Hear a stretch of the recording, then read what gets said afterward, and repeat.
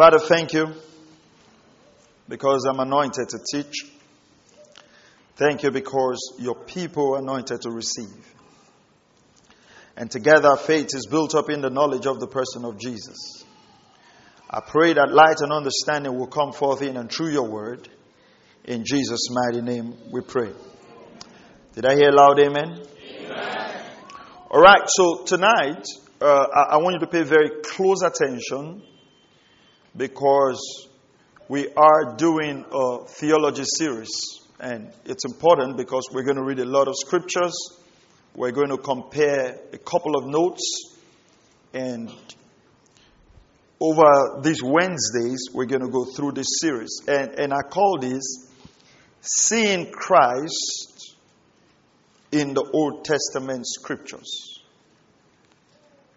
Seeing Christ in the Old Testament Scriptures. Or in the Old Testament. Let's put it like that.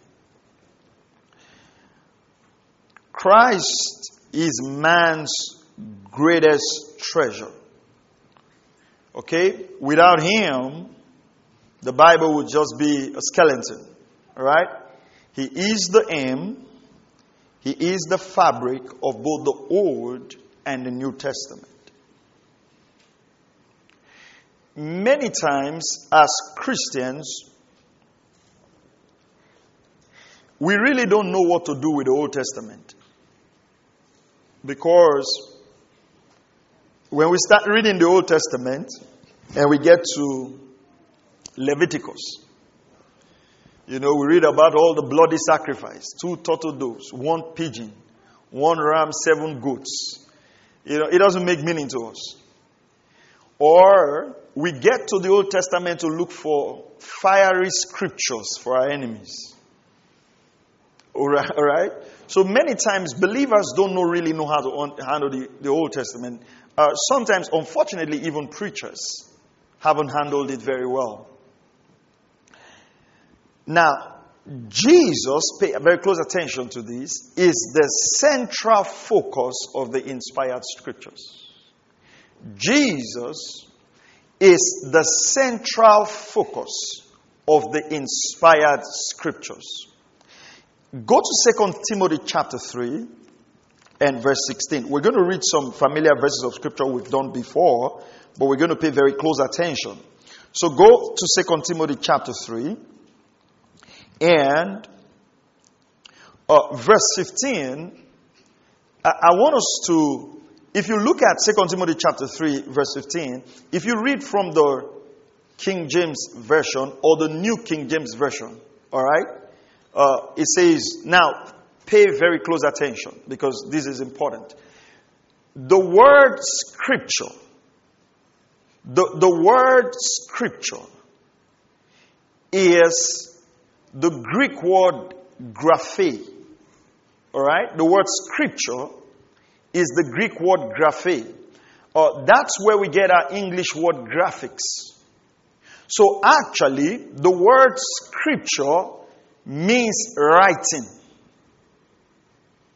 Okay? The word scriptures means writing. So, for instance, if you read the New King James Version, it says, and that from childhood you have known the Holy Scriptures. Now, pay close attention to this. Why he uses the word Holy Scriptures is because it's referring now to the Word of God. That's what now, when you read this, it says, and that from childhood you have known the Holy Scriptures, which is able to make you wise for salvation through faith, which is in Christ Jesus. Alright? Now, next verse 16 says, all Scripture, which is, now it says Holy Scriptures. Right? So it's now referring to that holy writing, that all Scriptures is given by the inspiration of God, which means is God-breathed. Alright? And is profitable for doctrine, for reproof, for correction, for instruction in righteousness. Now, if you go to the New American Standard Bible, verses 15 uses the word, and that from childhood you have known the sacred writings. Now, I need you to pay attention to this because as we read on the New Testament, you're going to see the reference to the word scriptures. Now, whenever you see in the New Testament the reference to the word scriptures, it is not referring to the whole Bible. It's referring to the Old Testament. Because as of that time, they did not have the New Testament. Are we clear on that? All right. So, you see that the New American Standard Bible uses the word sacred what? Writings. So, the word scripture just means writings. So, holy scriptures means holy word, writings. Are we clear on that? All right.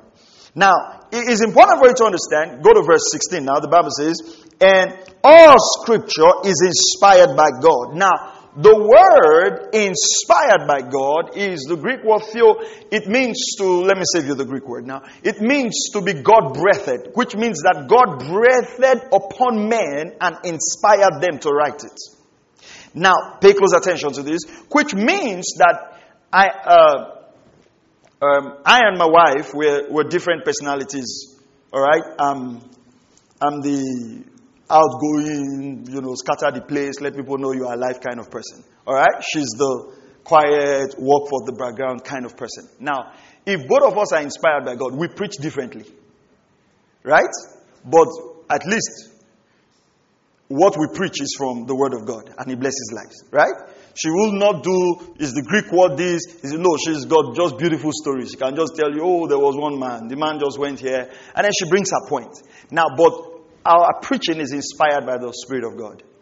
Now, what that means is that although the scriptures is God inspired, you would see the human personalities, their culture, their way of writing, all right, might be a little bit different, but they are all what? Inspired by the Lord. Is that fine? All right. So, for instance, when you read the writings of Paul, it is very logical, very, very argumentative. Paul argues his points because of his scholastic thinking. So you see Paul arguing his point. So you could read Galatians. You could see he was arguing for this and against this. And he brings this and he brings this. So you could see that. All right, God inspired. Okay. So if we look at the scripture like of a rose flower, right? If we would have a picture of a rose flower. The law of Moses is the rose in the budding stage. It's like the rose is just starting to bud. The prophets and the writings show the rose beginning to open up. The Gospels is the flower that is now quite open. The epistles is the full-blown flower with all the details and the pattern. Sometimes we look at the petal, we look at one of those rose flowers and we get carried away. But one of those petals don't make a rose flower. Do you understand the example? I mean, imagine you married a very beautiful wife. And then you just came home one day and you hid your hand like this. And maybe your wife has watched a lot of movies. And she knows when you ring the doorbell with your mouth and you hide your hand like this, it's rose flower trying to come. And maybe she even just faints a few minutes before you open the door expecting the rose flower.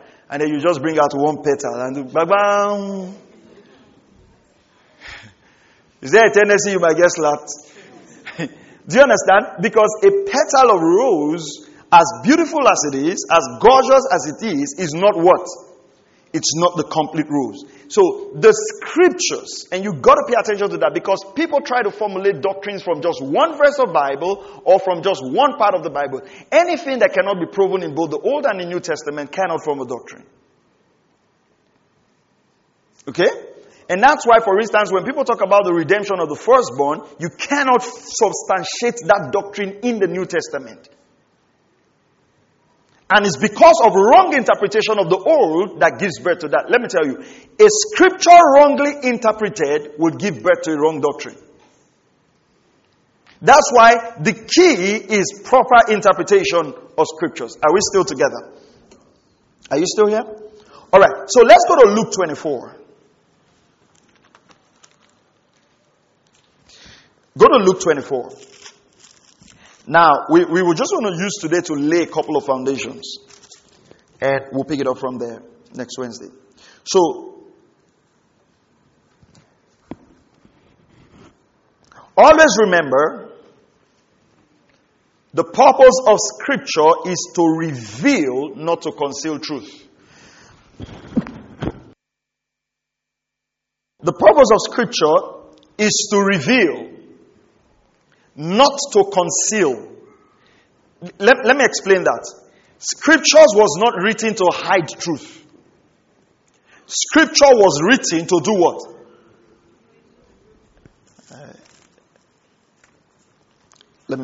Let me look for something here.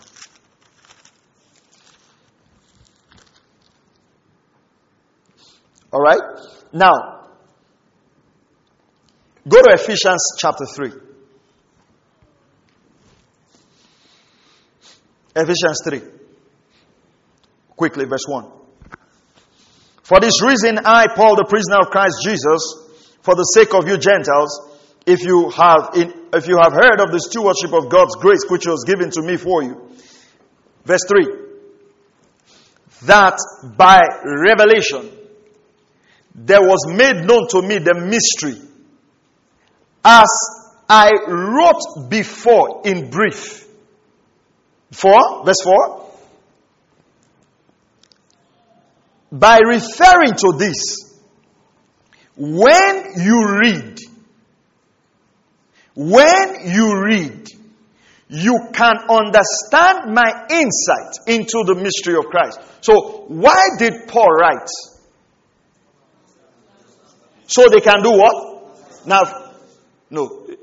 Paul wrote so they can read and understand. Without reading, there is no understanding. So Paul did not just write so they can understand. Right? He wrote, they read, so they can understand. So, scriptures is not supposed to be, you are not supposed to be listening to a preacher and getting more confused. And he will say, this thing is, it will take you 10 years. No. The essence of preaching is understanding. You see, it is not pride. I don't know what is pride. It's actually ignorance to stand on the pulpit and keep saying, this is a mystery. You will not get it. It's a mystery. No. The scriptures was written to be understood. Be clear on that. Are you following what I'm saying? Nothing in the Christian faith is supposed to be so mysterious that it's only the preacher that will understand why it's working.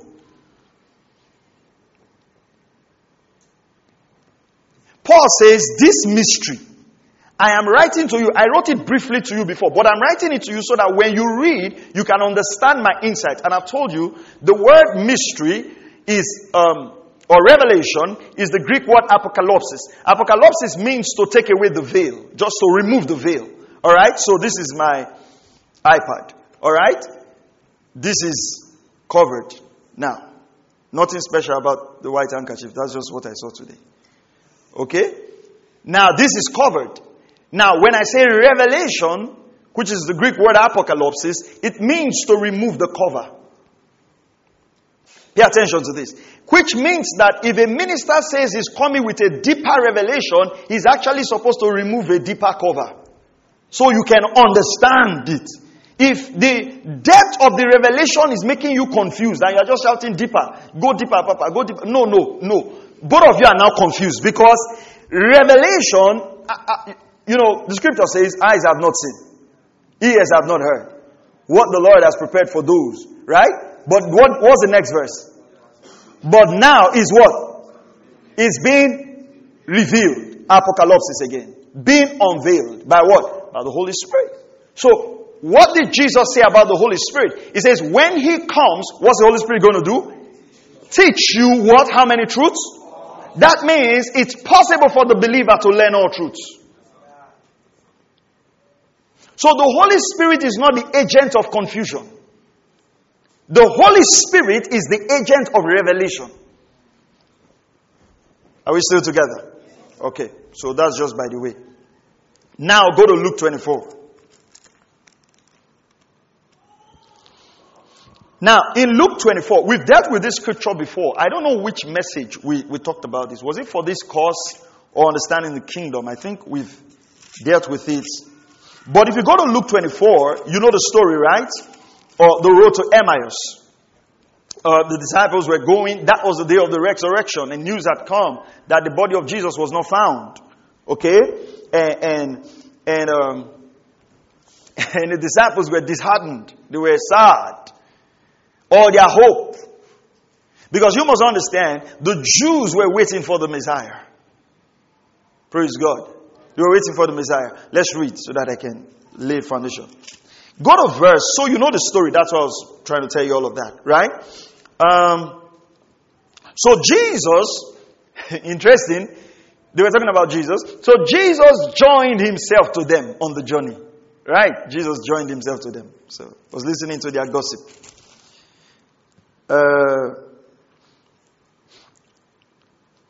So let's read from verse 19. It's interesting. He says, and he said to them, what things? You know, like, what are you guys talking about? And they said to him, the things about Jesus the Nazarene, who was a prophet, mighty in deed and word in the sight of God and all the people. And how the chief priests and our rulers delivered him to the sentence of death and crucified him. But we were hoping, pay attention to that, right? That it was he who was going to redeem Israel. Indeed, beside all this, it is the third day since these things happened. So they were hoping. Why were they hoping? We'll talk about that. But also some women among us amazed us when they were at the tomb early in the morning. And did not find his body. They came saying that they had also seen a vision of angels who said that he was alive. I don't know if I will have the time, but you realize one of the reasons that Jesus actually ministered a lot to women and allowed the resurrection, the women to bring the good news, was the fact that the testimony of women were not very substantiated in the Jewish culture. That's why Paul talked about keeping quiet, right? For the disciples to stake their lives on what women said, it was really true. Are you hearing that? It was really true. So this was very intentional against the Jewish culture. That's why you see when that woman was caught in adultery, the man was not brought. You know one person can commit adultery. Okay. And some of you are still like that today. Some of those who were with us went to the tomb and found it just exactly as the women also had said. So they needed to reconfirm. But him they did not see. And he said to them, Jesus said to them, "O foolish men.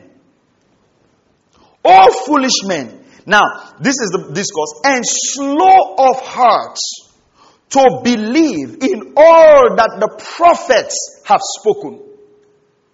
Was it not necessary for the Christ to suffer these things and to enter into his glory?" This is not our emphasis today, but verse 27 says, "Then beginning with Moses." Beginning with Moses and with all the prophets, he explained to them the things concerning himself in how many of scriptures? So all of scriptures talked about Jesus. And they were to use all of scriptures to be able to know that Jesus would rise again. So what Jesus was telling them now, listen, the prophets documented this. Now I want you to observe the word beginning with Moses. Go to the Good News Translation says, "And Jesus explained to them what was said about himself in all the scripture, beginning with the books of Moses and the writings of all the prophets." Now, I've always told you, the way you interpret scripture is allow scripture to interpret scripture. Let's just look at that phrase, beginning with Moses. What does it mean? Go to 2 Corinthians. Paul will explain that to us. 2 Corinthians chapter 3, verse 14. Pay close attention now, because it says beginning with Moses. 2 Corinthians chapter 3 and verse 14. "But their minds were hardened. For until this very day," pay close attention. Pay attention to details. "At the reading of the old covenant, the same veil remains unlifted, because it is removed in Christ." Which means that the old covenant is veiled, is covered. So if we want to understand the old covenant, in Christ the veil is removed. Now, what is the old covenant? Next verse 15. It now says, but to this day, whenever Moses is read.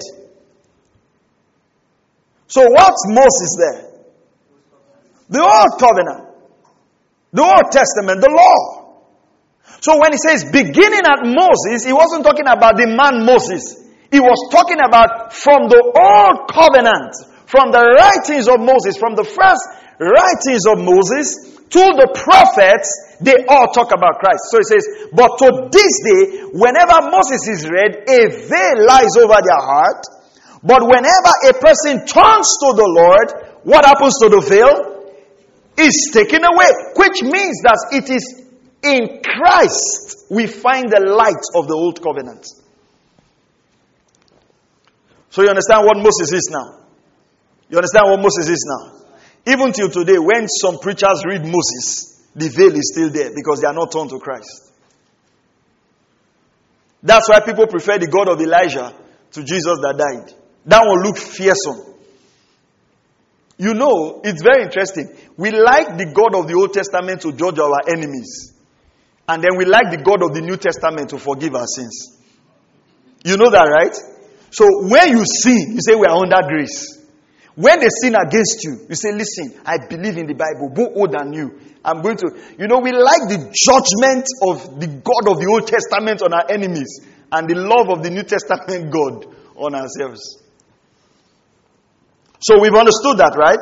We've understood that. Now, if the Old Testament is properly understood, it's read, if the Old Testament is to be properly understood, it has to be read with a Christ-centered perspective.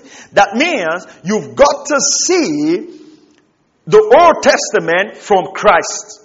Christ reveals to us what the Old Testament. All right. Now, go to Luke 24 again.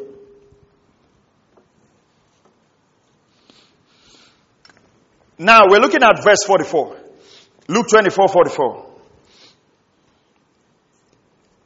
Now he said to them, okay.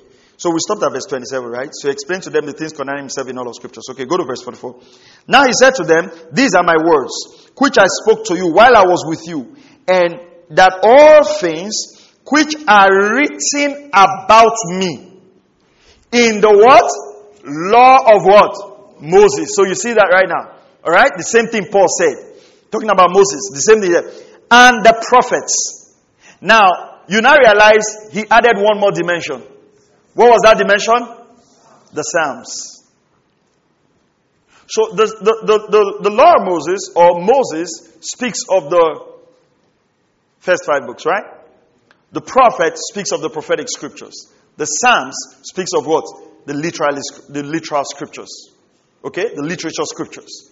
They all reveal Psalms. They all reveal Christ. When you read Songs of Solomon, it's not just for wedding card. We only go to Songs of Solomon to collect wedding card line and then we throw it away. No, it actually speaks to us about our union with Christ. His banner over me is love. It's not just full gospel businessman anthem. Are you following that? Okay, but let's leave that.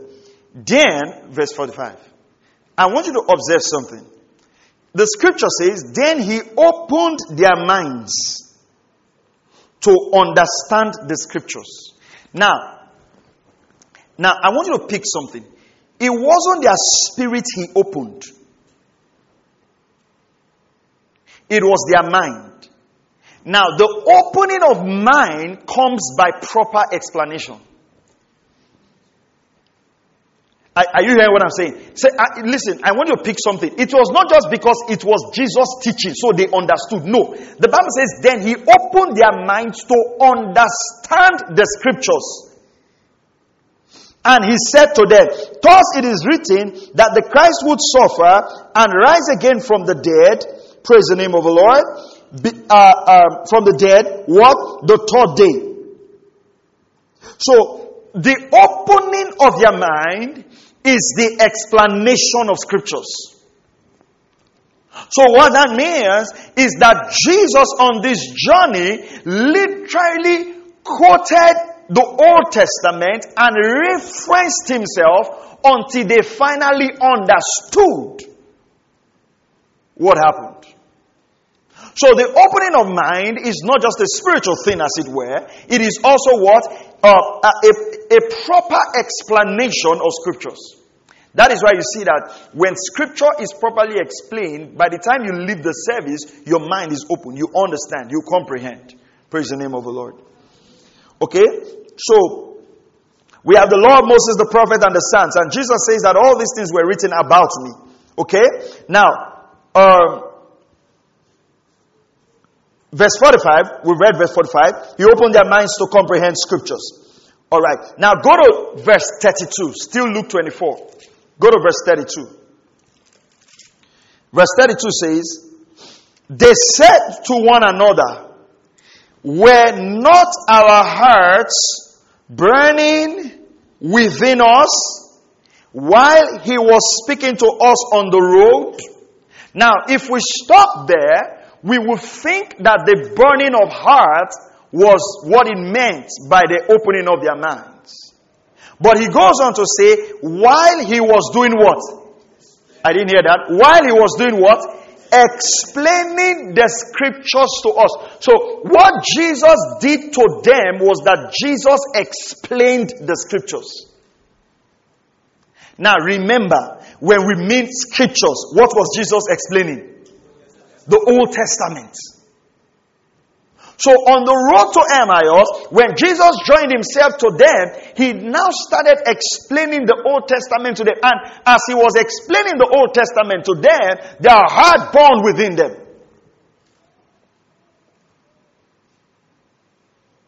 Are you following this now? Pay attention now. Are you following this? So the explanation of Scripture was what Jesus did. So it means that in whatever hour they walked, Jesus took time to explain scriptures to them.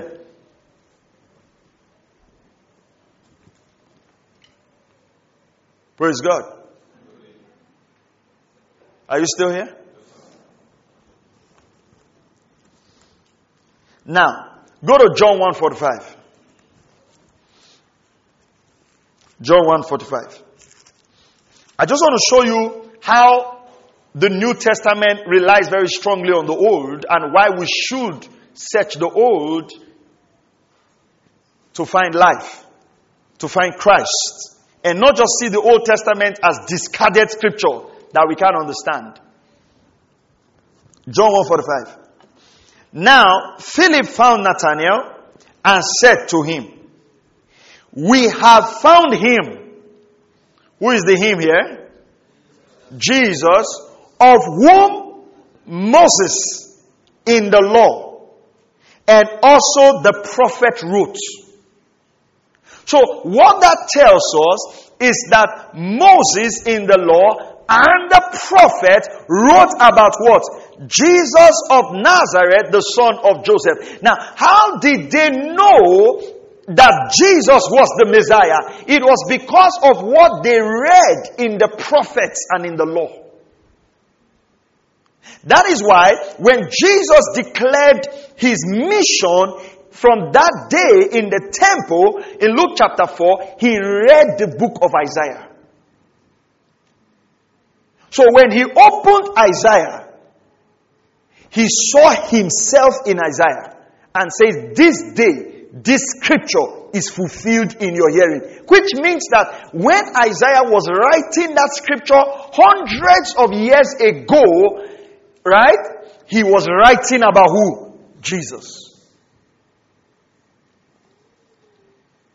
So that means, pay close attention to this, that actually a student of the Bible should be able to understand Jesus if he did not read the New Testament. But you know what? It will take diligent study. Because Jesus is hidden in all of the Old Testament. And you know, when I say Jesus in the Bible, I'm not saying in biology, he's the air of life. In chemistry, he's the acid we drink. In agriculture, he's the tree of life. That's not what I'm talking about. In zoology, he's the animal park. That's not what I'm talking about, right? That's not what I'm talking about. Some of this cool stuff. I'm talking about real stuff here. Okay? Now, to study the Old Testament and miss Christ is to miss the consciously intended meaning of the Old Testament. Go to John 5:39. Let's see something Jesus said to them in John 5:39.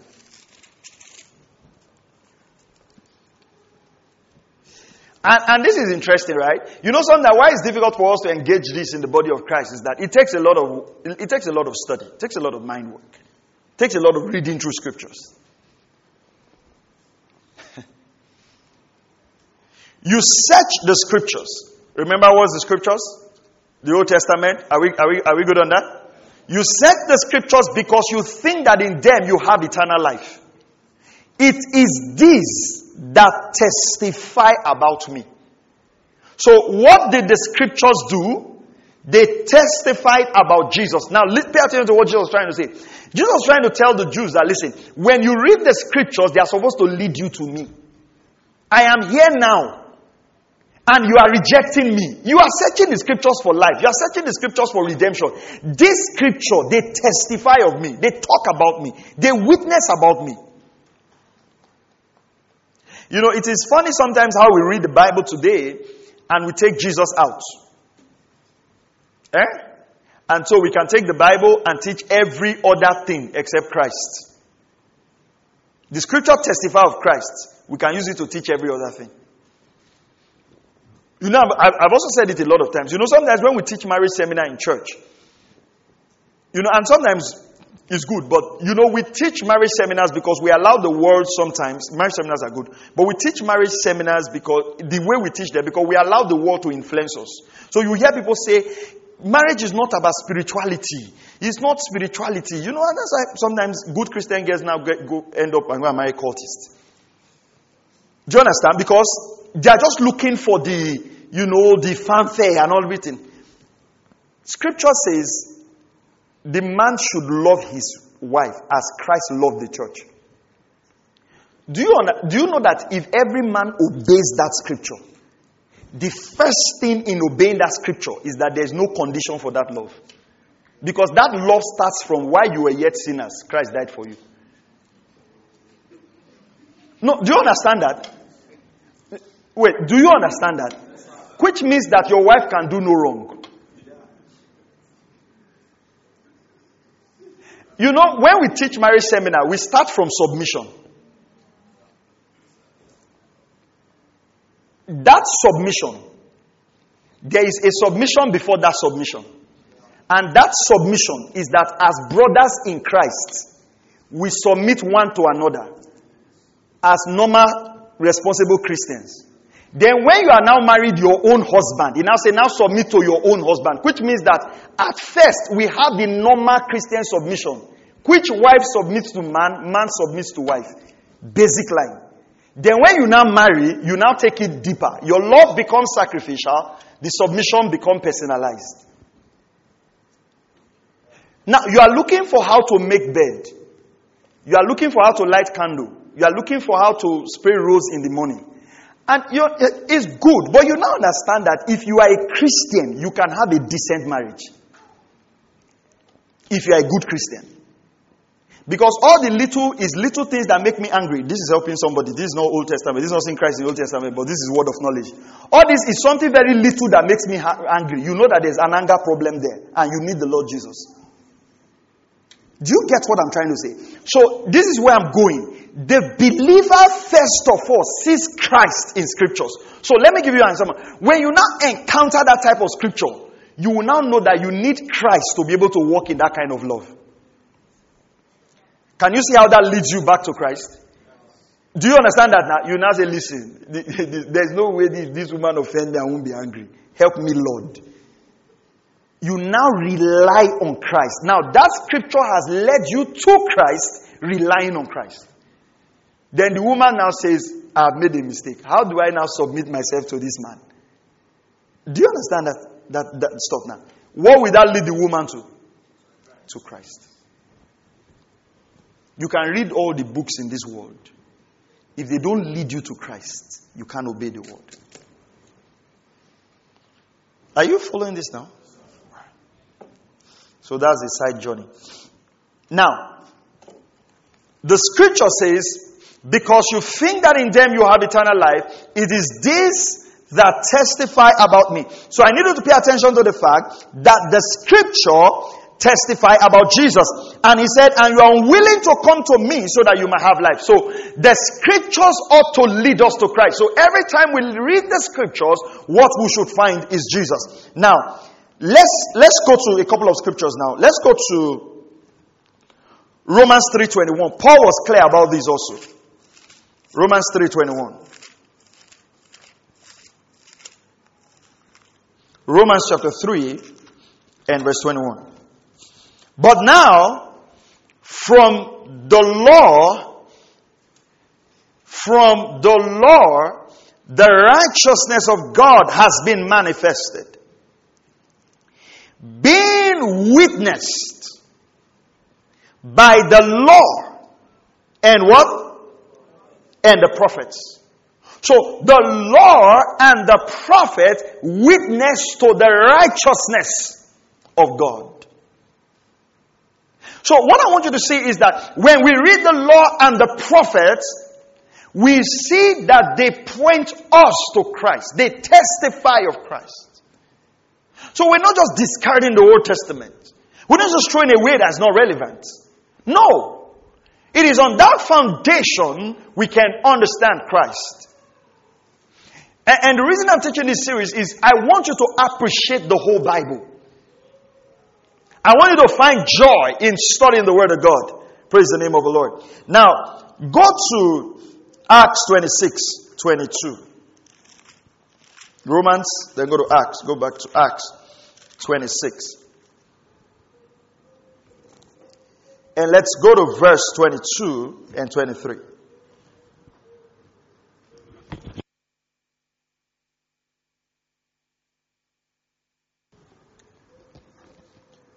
So, having obtained help from God, I stand to this day testifying both to small and great, stating nothing. Paul was saying, he was talking to King Agrippa, stating nothing but what the prophets and Moses said was going to take place. Paul says, okay, now you are arresting me that I preached the gospel or I am causing quarrel. He says, I didn't state anything.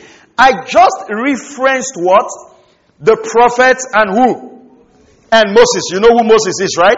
The whole covenant. He says it was what they said was going to happen that I just stated. Now go to verse 23.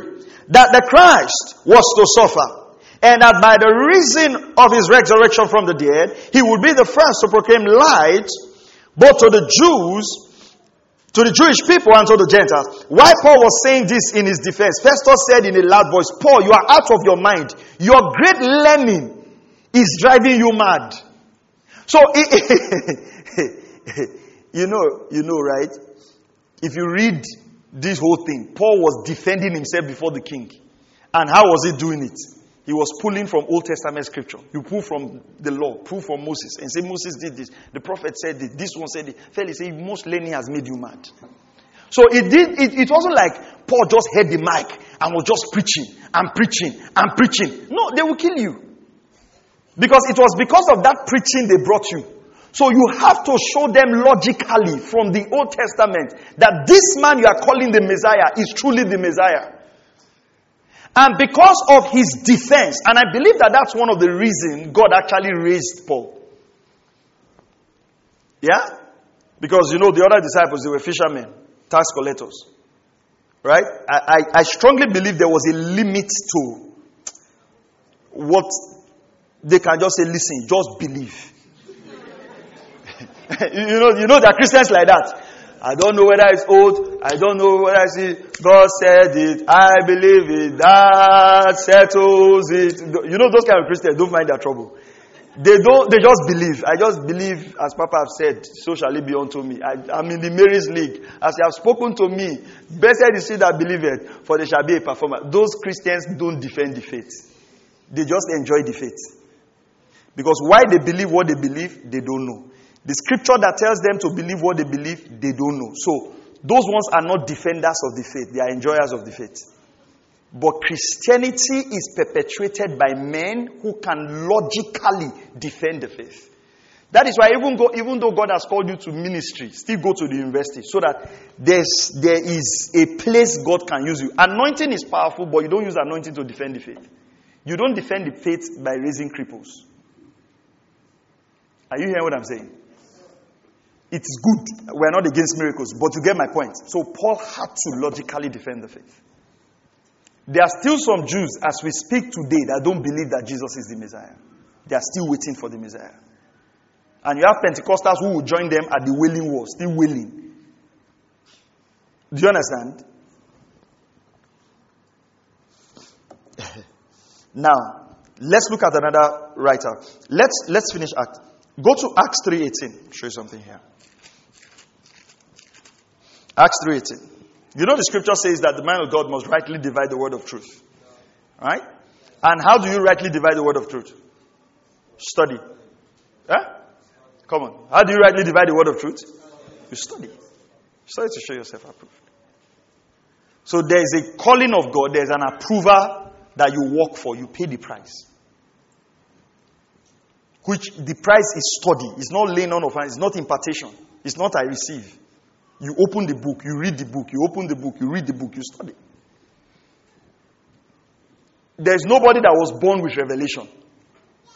And that is why, permit my use of words, but that's why what we call revelation today sometimes is just nursery rhymes. You just hear somebody say, without a father, you don't have feathers. Say, hey, Jesus. Okay, what have you said now? And I read something to my wife yesterday. Somebody posted, heavy English. So I asked my wife, say, where is the scripture here? You are just writing your head. And that's what we call revelation. Is that not what we call revelation today? Mysterious things we don't understand. That has no explanation in scripture. And that is why you see that popular truths that trend in church are things that scriptures are not even very emphatical about. You will now hear something like destiny helper. How did that term come? Do you understand that? Let's look at that. That 90% of our prayers are destiny helper. You know that we pray more for destiny helpers than the Holy Spirit to help us. Because that Holy Spirit, our helper, it does not make sense. Do you realize that? Let's be honest. When last did we spend time just praying that the Holy Spirit will open the eyes of our understanding, that we may know Pauline prayer? No. If I say, let's pray for destiny help, and some of you that are looking like you want to sleep, you will come up. Because you have been made to believe that something is wrong with your life as you are. So you always go to church with a not enough mindset. You don't go to church with an in Christ mindset. Every time you come to church, and let me tell you, God and Mammon, Sunday will continue. All this prayer of destiny helper is money. What is it? Come on, what is it? It's money now. I mean, as we're sitting here now, if I write a check of 10 million to everybody here, 90% of your prayer request is finished. It's gone. You don't have what will you pray about it? There's nothing now. And so you just realize that if that is all Christianity is all about, that is why you now find out that when people have made it in church, they don't know what to serve God for again. Because all their life, that's what they were just waiting for. So they don't know how to behave anymore. Are you following this? So let's read. Acts 3:18.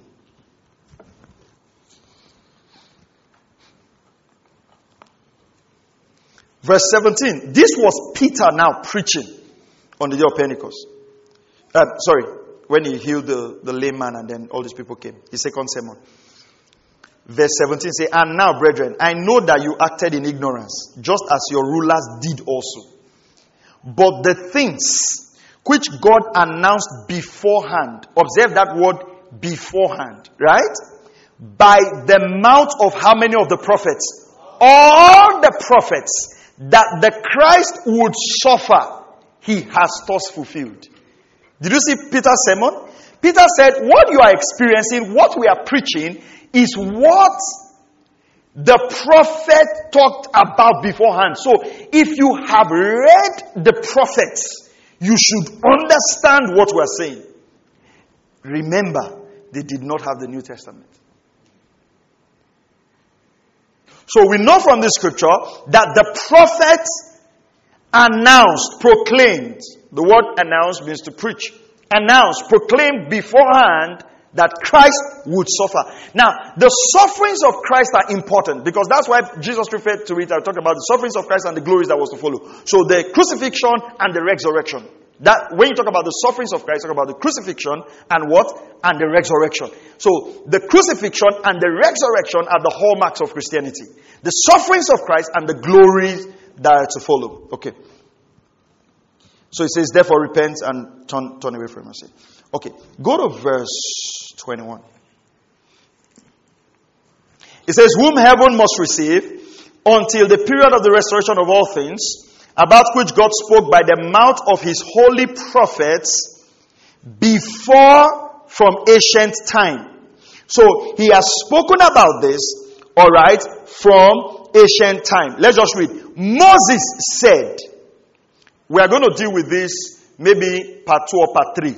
This is what Moses said. Now, when he said Moses said here, he was quoting Deuteronomy chapter 18 verse 15. Just write it down. He was quoting Deuteronomy 18, 15 and verse 18. Now, when he said Moses said here, he was not talking about the 5 books of Moses now. He was talking about the law. He was talking about a statement Moses made in this particular place. So he says, Moses said, the Lord God will raise up for you a prophet like me from your brethren. To him you shall give heed to everything he says to you. Now pay very close attention to this. Moses was trying to tell them that for you to identify the Christ, the prophet that is going to, God is going to raise from among your brethren is going to be like me. So from my life and from my journey, you can use that template to identify the prophets. Remember, many prophets were going to come that they were the Christ. So we're going to study Moses. Because Moses said, a prophet like unto me shall God raise. So we'll study Moses and see how Moses tallies with Christ. Because for them, they had to look at that prophetic pattern of Moses and use it to identify the Christ. Remember, they did not have the New Testament. Okay. All right. So let's go to chapter 17. Acts 17. 2 to 3. Are you still here? Are you enjoying this? All right. Acts 17, let's read from verse 1. Now when they had traveled to Amphipolis and Apollonia, they came to Thessalonica, where there was a synagogue of the Jews. Praise God. You know, today my son was reading, I don't know what scripture I was reading. I think Acts chapter 16. So he came to me that, he saw something there that he wants to ask me. I said, what is it? He said he was reading and he discovered that they went to by the riverside. You know, so does it mean that the house they were staying were close to the riverside? I said, yes, most likely. You know, you can read that now and use that to believe God for a beach house. Do you understand? See, even in the Bible, they stay close to the beach. It's interesting because I just remembered. But you know that somehow in a way that's how we read the scriptures. Right? Because there's nothing wrong in believing God for a good house. But I'm just saying that if I probably was reading that place, I would not see that they were staying close to the river. That's not what's going to strike my mind. I'll be looking for something else. Alright. So Acts 17. And according to Paul's custom, he went to them and for 3 Sabbaths, pay attention to this word, reasoned with them from the scriptures. Can I get another translation? I haven't really checked this out, but let's try it. Let's check New Living Translation. And let me see what it says. I like that. It says, and for 3 Sabbaths in a row, that means for 3 weekends in a row, he used the scriptures to reason with the people. Did you see how he did it? He didn't just go preach to them. He used the scriptures to do what? To reason with the people. And I like that. Alright. So according to Paul's custom, so he had a nature like that. That was his custom. That was his habit.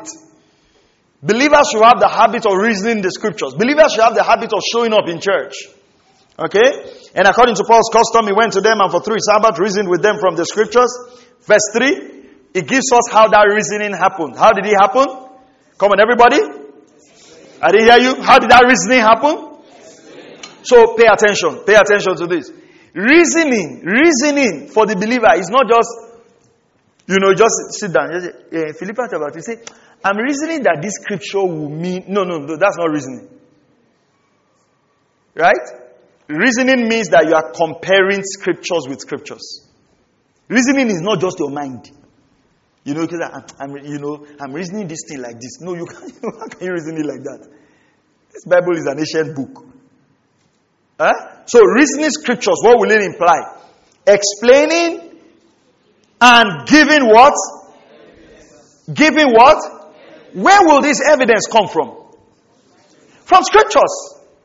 Because Paul is not going to now go to the tomb of Jesus and bring one stone and try to get the skull of Jesus. He's not going to do that. He didn't have that evidence. So his explanation and the giving of evidence is going to come from where?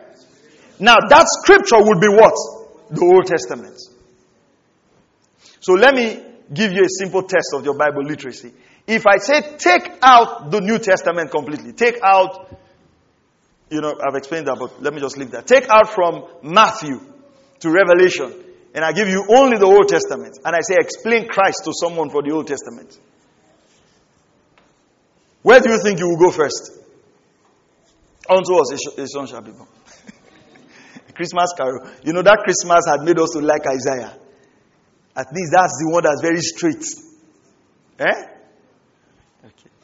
Explaining and giving evidence that Christ had to suffer and rise again. Please observe, they always talk about the sufferings of Christ. Please observe that. Isaiah talked about it, that he was mad beyond recognition.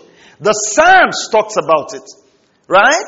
Now, let me see how I can rush this quickly. But you must understand that, listen, the prophet and the Psalms and Moses had to talk about the suffering because the crucifixion was key to identifying the Messiah.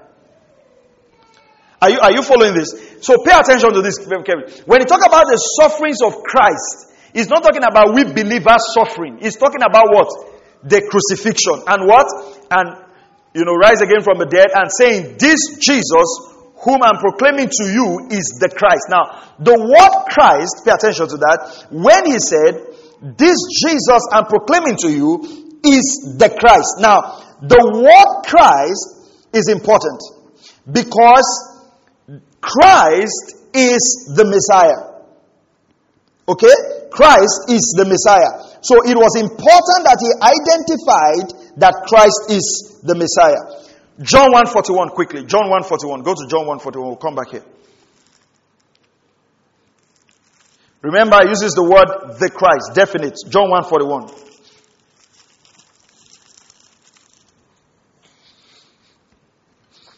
He found first his own brother, Simon, and said to him, we have found the Messiah, which translated means what?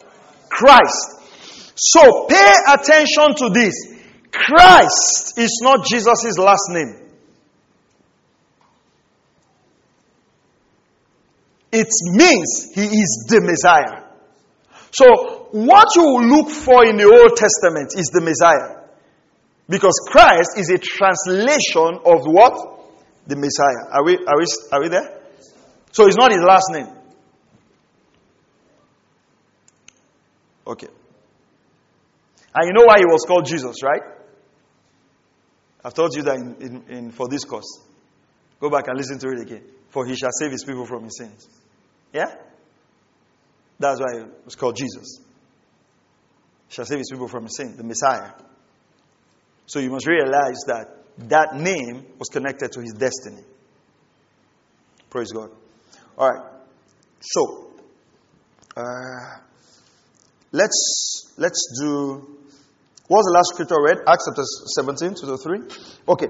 Now, Let's look at verse 4 of that very quickly. Verse 4 of that very quickly. Acts 17:4. And some of them were persuaded. That means they came to believe and joined Paul and Silas, along with a large number of the God-fearing Greeks and a number of leading women. Okay? So they were persuaded. That means they understood the explanation. They got it. Okay. Now, let's look at what Peter has to say. 1 Peter chapter 1 and verse 10.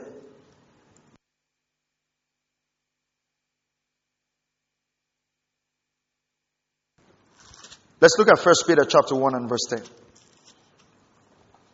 Pay very close attention. We're going to look at 5 things here. 1 Peter 1, 10 to 11. Therefore, brethren. So this Peter was the one that denied Jesus, walked with Jesus. Okay. So therefore, brethren, be all the more diligent to make certain about his calling and choosing you. For as long as you practice these things, you'll never stumble. Praise God. For in this way, the entrance into the eternal kingdom of our Lord and Savior. Sorry, we didn't say Peter. Why are you guys quiet? You were finding it. You were finding the wrong. I was reading the wrong scripture. I was reading 2 Peter chapter 1. Sorry, 1 Peter chapter 1. Is that why the screen went blank? And you people just kept quiet. Imagine we're live streaming now. Okay. All right. Okay. 1 Peter chapter 1. It's 1 Peter, sorry. Actually, I had 1 Peter in my notes, but my Bible flipped 2 Peter. Verse 10. Praise God. As to this salvation. Okay? Now, remember, Peter's first letter was written when the saints were persecuted. So it was written to the saints that were scattered. If you read 1 Peter chapter 1 verse 1, to those who reside as aliens. The word aliens there is strangers. Scattered throughout Pontus, Galatia, Cappadocia, Asia, Bithynia, who were chosen. So these were believers that were scattered because of the persecution. So go to verse 10. So it says, as to this salvation, the prophets who prophesied of the grace that will come to you made careful searches and inquiries. Pay attention to this. Seeking to know what person or time that the Spirit of Christ within them was indicating as he predicted what? The sufferings of Christ and what? The glories to follow. Did you see that Jesus used the same verse? So that means, remember, all scriptures are God-breathed, right? It means that within them they were moved and prophesied, and through that prophecy they were making inquiry about what? The grace to come. That's number 1. They prophesied about the grace that would come. Number 2, they made careful search and inquiry. Number 3, seeking to know the person or the time. The Spirit of Christ within them was indicating, predicting what?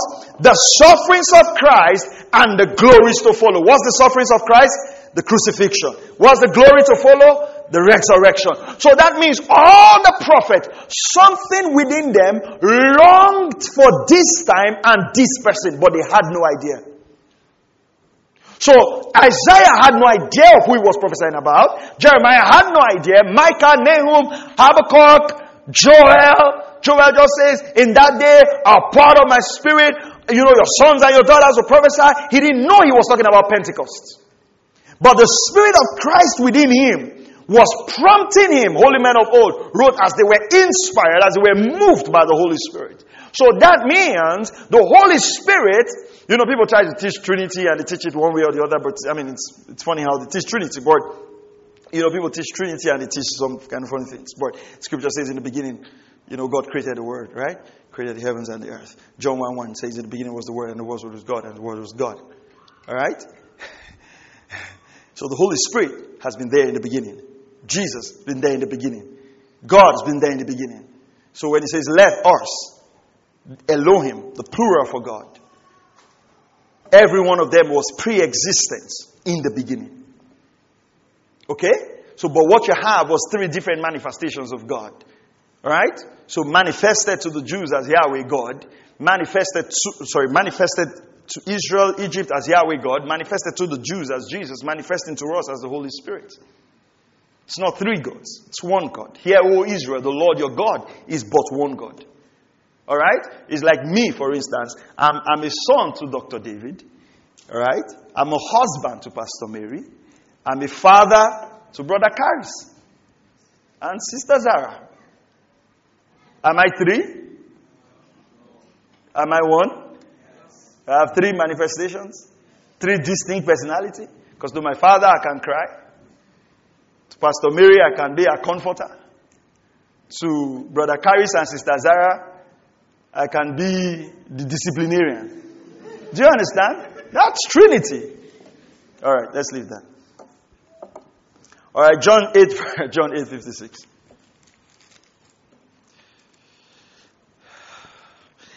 People like it when you pray in the name of the Father, the name of the Son, and the name of the Holy Spirit. Amen. It's one name. John 8. The name of Maxwell, son to David. Name of Maxwell, husband to Mary. Name of Maxwell, father to Caris and Zara. Amen. John chapter 8. And that is why they always emphasize to the Jews. If you read the Old Testament, it was always emphasized to the Jews. Hear, O Israel, the Lord your God is one. They always emphasized it. Because that's why people now come up today and say the Holy Spirit reveals something to them that is contrary to the written word. Do you understand that? See, the Holy Spirit cannot reveal something that is contrary to the written word. The written word authenticates whatever revelation you get. Because what did Jesus say? He says, when the Spirit comes, He will do what? Guide you into all truths. He will not give you a separate truth from what I'm giving you. He would rather lead you. And what did Jesus say about Himself? I'm the way, the what? So if the Holy Spirit is guiding us into all truth, who is He guiding us into? Into Jesus, into Christ. So you cannot have a revelation that's not authenticated in the Word. I don't care which dream you have. I don't care who appeared to you. The more sure word of prophecy is the written word. This is the framework of the more sure word of prophecy. Praise God. All right. John 8:56. Interesting. I like this story because this is where they almost killed Jesus. John 8. Jesus is interesting. I like this story. It's a very good story. I don't need all of these stories, but I like to read it. Verse 48. The Jews answered and said to him, do we not say rightly that you are a Samaritan and have a demon? They are talking to Jesus, your master, and my master. Jesus answered, I do not have a demon. I'm imagining how that conversation is going to. They say, you have a demon and you are a Samaritan. We know you. Jesus said, I don't have a demon. But I honor my Father and you dishonor me. But I do not seek my glory. There is one who seeks and judges. Truly I say to you, if anyone keeps my word, he will never see death. The Jews said to him, now we know that you have a demon.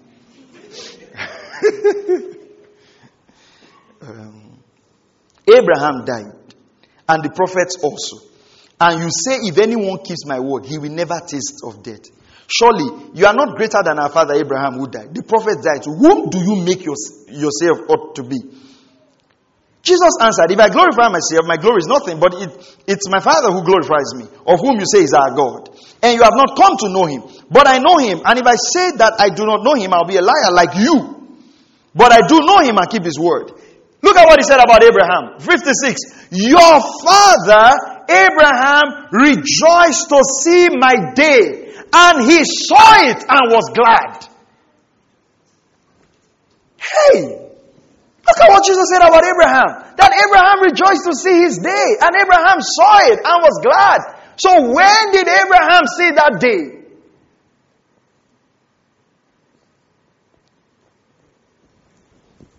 It was when the gospel was preached to him. When God told him, in you shall all the families of the earth be blessed. That was when he saw the day of Christ. That promise was the day of salvation. It's because of that promise that you are seated here today. It's because of that promise that I'm preaching today. And Paul picks up that promise in Galatians chapter 3 verse 18 and clarifies it to us that that promise was not to the seeds of Abraham, but to the seed, talking about Christ. So when God spoke to Abraham that in you shall all the families of the earth be blessed, the gospel was first preached to Abraham. That's why Abraham was the first man that believed and it was accounted to him for righteousness. So Abraham was not under law. He was under grace. He heard the gospel first. He believed first. And he was righteous. He was the first man to believe what God said. And righteousness was credited to his account. And he was called a friend of God.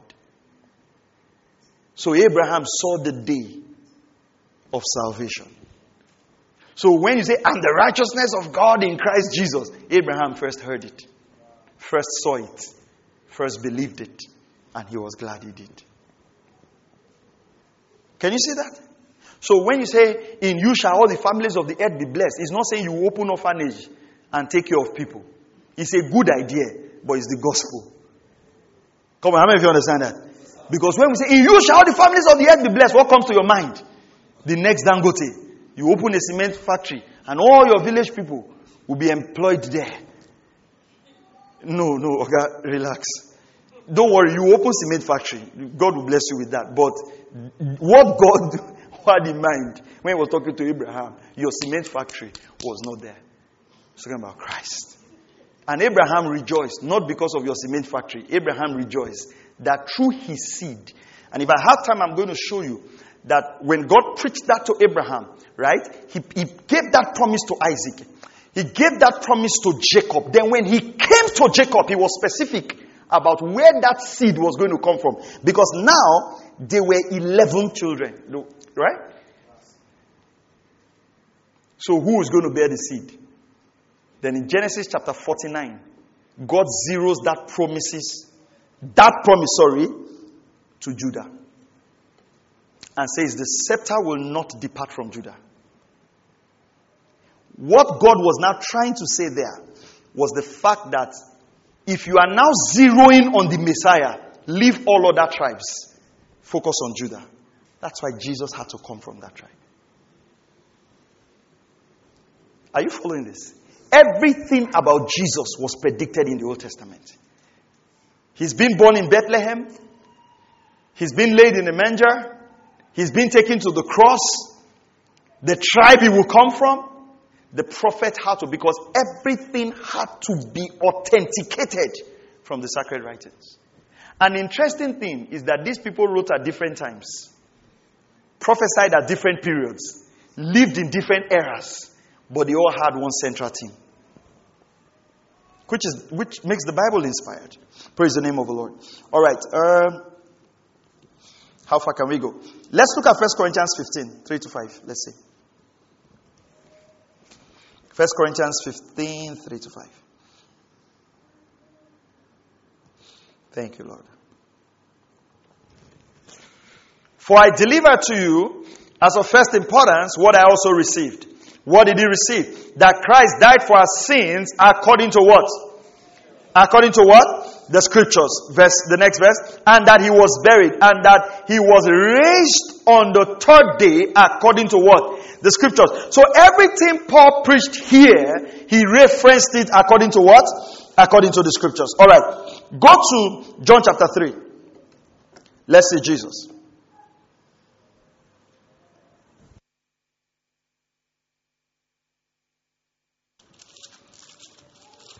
John chapter 3. Jesus was preaching to Nicodemus. Let's go to verse 13 to 15. Let's see how far we can go here. Thank you, Lord. Okay. So Jesus told, remember, Nicodemus was a ruler of the synagogue, right? And he came to Jesus by night. All those people who don't want to publicly associate with you, but they will learn from you in secret. Say, don't. They say, man of God, continue. We are following you. But they never follow in front. So he showed up by Jesus and said, by night. And said, so Jesus told him, verse 12, if I told you earthly things and you do not believe, how will you believe if I tell you heavenly things? Now, pay attention. No one has ascended into heaven but he who descended from heaven, the Son of Man. He uses the phrase, the Son of Man. The Son of Man, that phrase was used a lot by Ezekiel. Alright? But he uses the phrase the Son of Man. So he talks about his ascension and descending. Then he says, as Moses lifted up the serpent in the wilderness, even so must the Son of Man be lifted up. So he talks about his lifting up as the serpent was lifted up in the wilderness. So when the serpent was lifted up in the wilderness, it was a type of Christ that would take the judgment if you look to him and live. Right? And that's why sometimes I've told you about that interpretation of scripture. When people say, if Jesus is lifted up, he will draw all men unto himself. The interpretation of that scripture is that he draws all judgments unto himself, not all men. Man that is drawn to Jesus has to believe in him. It's not the lifting of Jesus that draws men. His lifting gives men the capacity to live, and judgment is taken if they believe in him. Do you understand what I'm saying? Alright. Okay.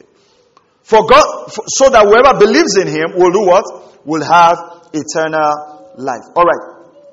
Let's do Acts chapter 8 last. Acts chapter 8 verse 27. We'll continue from here next Wednesday. But go to Acts 8:27. So I'm just showing you a foundation of how all of this ties up to the Old Testament. Right? Acts 8:27. Remember, Philip had this powerful revival, right? So, verse 27. So he got up. The angel told him to go meet the Ethiopian eunuch. So he got up and went, and there was an Ethiopian eunuch, a court official of Candace, queen of the Ethiopians, who was in charge of all her treasury, and he had to come to Jerusalem to worship. This was the economic advisor, the queen. But he had time to go to church. Traveled all the way.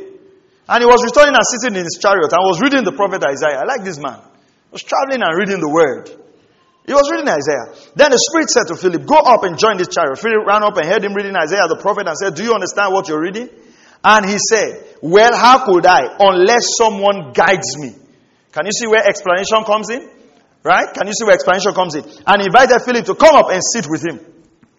Now, the passage of scripture which he was reading was this. So he was reading Isaiah chapter 53. We don't have the time now, but maybe we'll focus on that on Wednesday. But he was reading Isaiah chapter 53. But this is verse 7 of Isaiah 53.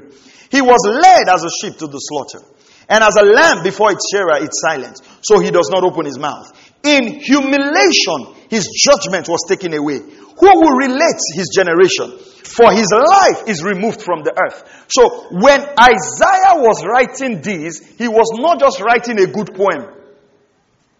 He was talking about who? Jesus, the Messiah.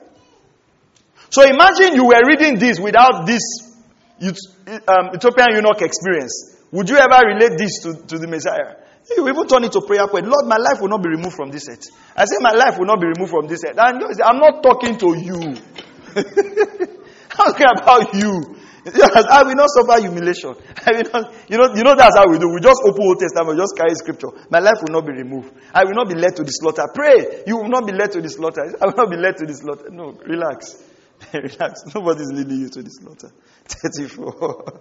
Then Enoch answered Enoch. Then Enoch answered Philip and said, please tell me, of whom does the prophet say this? Who is the prophet talking about? Of himself or someone else? So he was reading. He didn't understand it. He says, who is he talking about? Hey, please explain. Who is this sheep being taken to the slaughter? Who is this one who will not open his mouth? Who is this one whose life will be taken away from him? Who is this one who will suffer humiliation? Is he talking about Isaiah or is he talking about someone else? Now look at what the man did. Then Philip opened his mouth. And beginning from this scripture, he preached Jesus to him. Did you see that? Now, when he uses the word beginning from this scripture, it means that's not where he ended. He started from here with all other scriptures. Now, pay attention to this. We'll close here. He preached Jesus to this man. Look at the outcome of that. As they went along the road, they came to some water, and the eunuch said, look, water, what prevents me from being baptized? And Philip said, if you believe with all your heart, you may. And he answered and said, I believe that Jesus Christ is the Son of God. That means all the time they were reading, what was happening? Come on, what was happening? Philip was explaining scriptures to him. It was the man that now said, look at water now. What is it? I want to get baptized. Philip now said, if you believe. It was the man that now said, I believe that Jesus is the Son of God.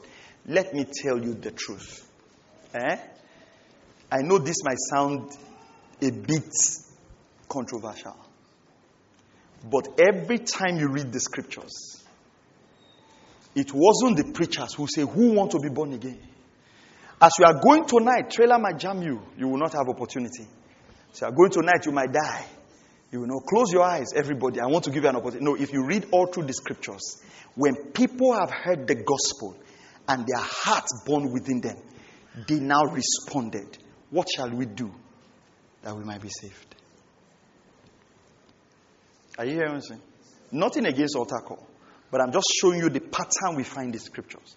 Because after much explanation and the burning of heart within people, conviction is bettered. The gospel is accepted. You see your depravity and the need for God to come in. And you'll open up to God. Are you hearing what I'm saying? That's why sometimes some of the most authentic conversions we ever had, it wasn't even people maybe calling. It was just an awareness of the truth that had been preached over time. And somebody will just kneel on his bedside and say, God, I no sin again. See life, take. Are you hearing what I'm saying? And let me tell you, those people hardly go back. Are you hearing what I'm saying? Let's pray.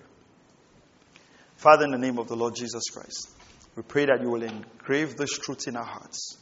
And Lord, you will cause the proclamation of the message of life and truth to go forth in all the nations of the earth. In Jesus' mighty name, we pray. Amen. Are you blessed? All right, so on Sunday we'll continue with God and Mammon.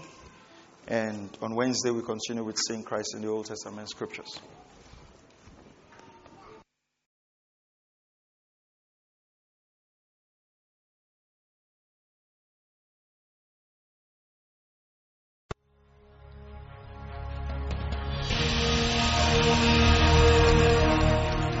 Thank you for listening to Word Connect with Pastor Maxwell Ogaga. We encourage you to share this message with your friends and loved ones. For more information and free downloads, please visit www.pastormax.ng. We would like to hear from you. Send us an email, info@pastormax.ng, or you can call 0805-888-7575. God bless you.